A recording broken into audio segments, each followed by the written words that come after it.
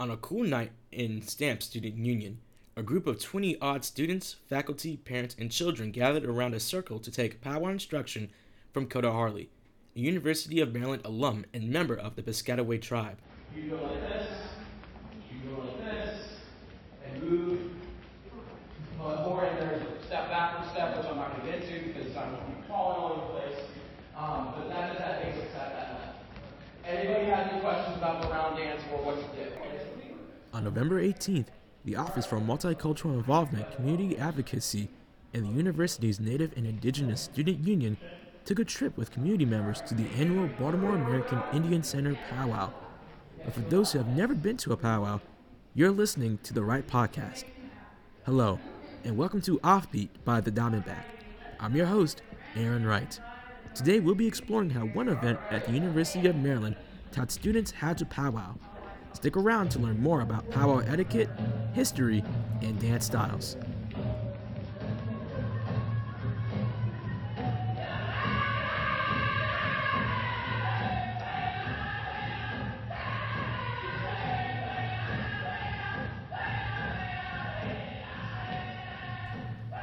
November is National Native and Indigenous Heritage Month. The University of Maryland hosted multiple festivities to commemorate indigenous culture throughout the month, such as basket and crafts weaving, the opening of the Indigenous Futures Lab, and a How to Powwow event at Stamp Student Union. According to Indiana University's First Nations Education and Cultural Center, a powwow is a celebration of Native dance, song, culture, and tradition. Powwows also provide an opportunity for many indigenous people to share experiences and connect with friends. Jeremy Harley, a University of Maryland alum and former vice president of the university's Native and Indigenous Student Union, was one of 3 instructors who taught attendants about powwow traditions on November 8th. He returned to this university for the event to provide campus community members something he lacked during his time here: representation. So the main thing is, as being part of the Native Indigenous community here on campus, for 4 years I was here, there always kind of was this struggle to get that recognition and that identity here. And toward my back half of my time here, after COVID, that's when it started to slowly start building up. And when I graduated, I didn't want that just to be the end of the story. So I try to keep involved, try to do whatever I can to make sure that I continue to have an impact on the Native community here. And it brings me back here in the month of November for Native Heritage Month to give this class. So yeah, really excited to be back. With that goal in mind, Jeremy, his brother Coda Harley, and their friend Aiden Alston, all of whom are Native and Indigenous Student Union alum, helped put together the How to Powwow event at the behest of this university's Multicultural Involvement and Student Advocacy Office.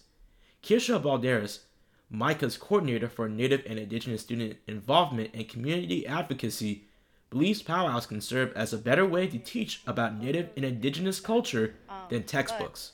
So not only are people dancing at a powwow, there's usually food vendors, so you get a taste of what Native American food tastes like most of the time. There's also art vendors, so you have people selling crafts, jewelry, things like that. That way you can appreciate the culture as well as give back to a small organization if you wanted to.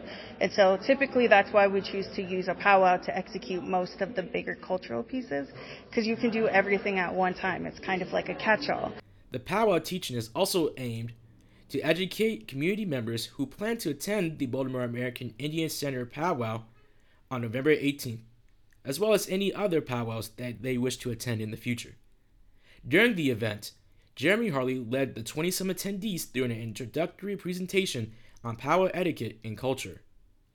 Jeremy Harley said that some of the most important things to keep in mind during a powwow include being respectful with photography, since it can be seen as disrespectful to tradition and culture if you snap without permission. Respect that, please.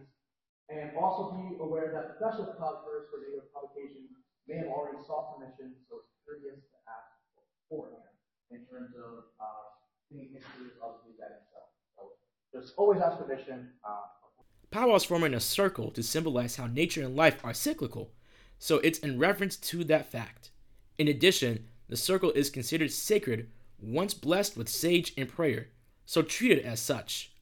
It's also crucial for those learning about powwows for the first time to avoid calling regalia that Native and Indigenous performers wear a quote-unquote costume. The term regalia usually reflects the genuine expression of cultural traditions as opposed to the connotation of masquerade or dress up associated with the word costume, right?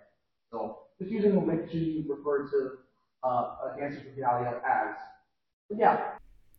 After the presentation, Coda Harley led the group to the main event, practicing powwow movements. Coda Harley stood in the middle of a ring of attendees in Stamp's atrium as they watched him and tried to emulate the dances he taught. We're going to demonstrate, Aiden, if you want to come in here real quick. A quick dance, right to right, left to left, and you're going like this. You're moving forward like you're rowing a canoe. And you're moving around, and you may do some spins. We're not going to do spins, but I'm showing you what it is.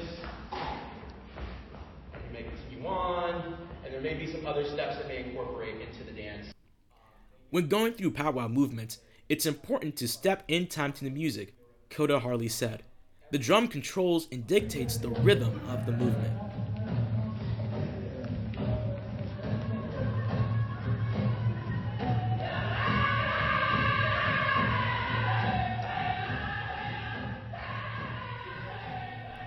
Here's Coda Harley. All the dances we learned tonight are dances that you can go out and dance yourself. They're not category dances. They're not certain type of dances that are special to dancers only. All of the dances we learned tonight, the two-step, the round dance, and their travels, are all welcome to all of the public. So you're able to dance with the people in regalia at any given time, as long as you have permission from the MC. Okay?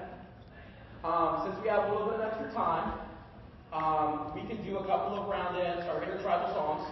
So nothing too specific, and we can do quick and easy. So if anybody would like to participate, please feel free to participate. If you're done and you're tired and you're ready to go home, please feel free to do so. Paulina Martinez, a senior elementary and middle special education major and president of this university's Native and Indigenous Student Union, enjoyed catching up with friends during the event and learned a lot about powwow proceedings. Martinez says it's important for people to use appropriate, culturally respectful language when talking about powwows and their significance in different indigenous cultures. So I took away that there's so much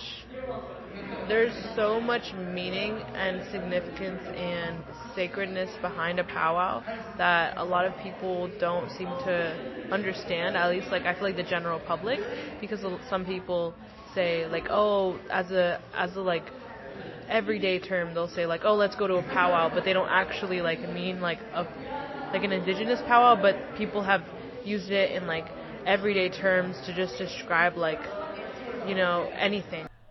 One crowd favorite dance was the couples dance. The movements involved two people holding hands as they danced in step.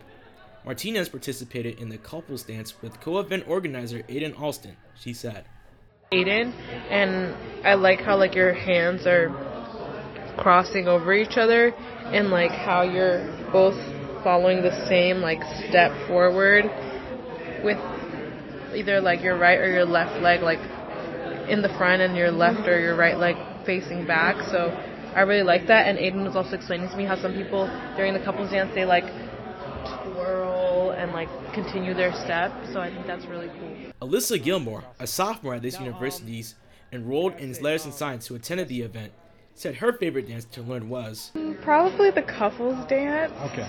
I just think it's fun. I like how like it can be anyone, like brother and sister, or like friend, or an actual couple, and also just kind of, I don't know, the motion was cool. I liked all the dances. That was my favorite. Junior anthropology major Abby Hardy said events like the How to Powwow demonstration provide a great way for this university to acknowledge its Native and Indigenous students. I think it's really important for the university to kind of like, you know, talk about this as an event. I feel like in a way sometimes the university doesn't always recognize like Native American and Indigenous students. So I feel like that this is genuinely a really nice way to kind of bring at least some part of the community together to kind of get to know like other people. Gilmore, who is also a community organizing student intern, or COSI, for the Native and Indigenous sector of MICA, thought events like the Powwow Teach-In can help bring non-Native students into Native and Indigenous culture. I think it went very well. I think this is a very important event to have, especially since we are having a powwow in the spring. Just because I don't want people to be scared to come because they don't know like how to be a part of it as a non-Native person. So just teaching kind of the ins and outs and also the dances so people can still be a part of it, I think was really cool. Gotcha. Thank you for listening to another episode of Offbeat, a podcast from the Diamondback. I'm your host, Aaron Wright.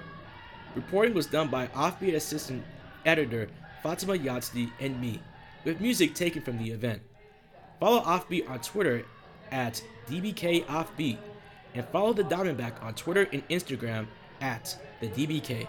You can find a transcript of this episode at dbknews.com. If you want to listen to the songs Powwow attendants dance to, the playlist is linked below. If you like this episode, tell your friends, and take care as always.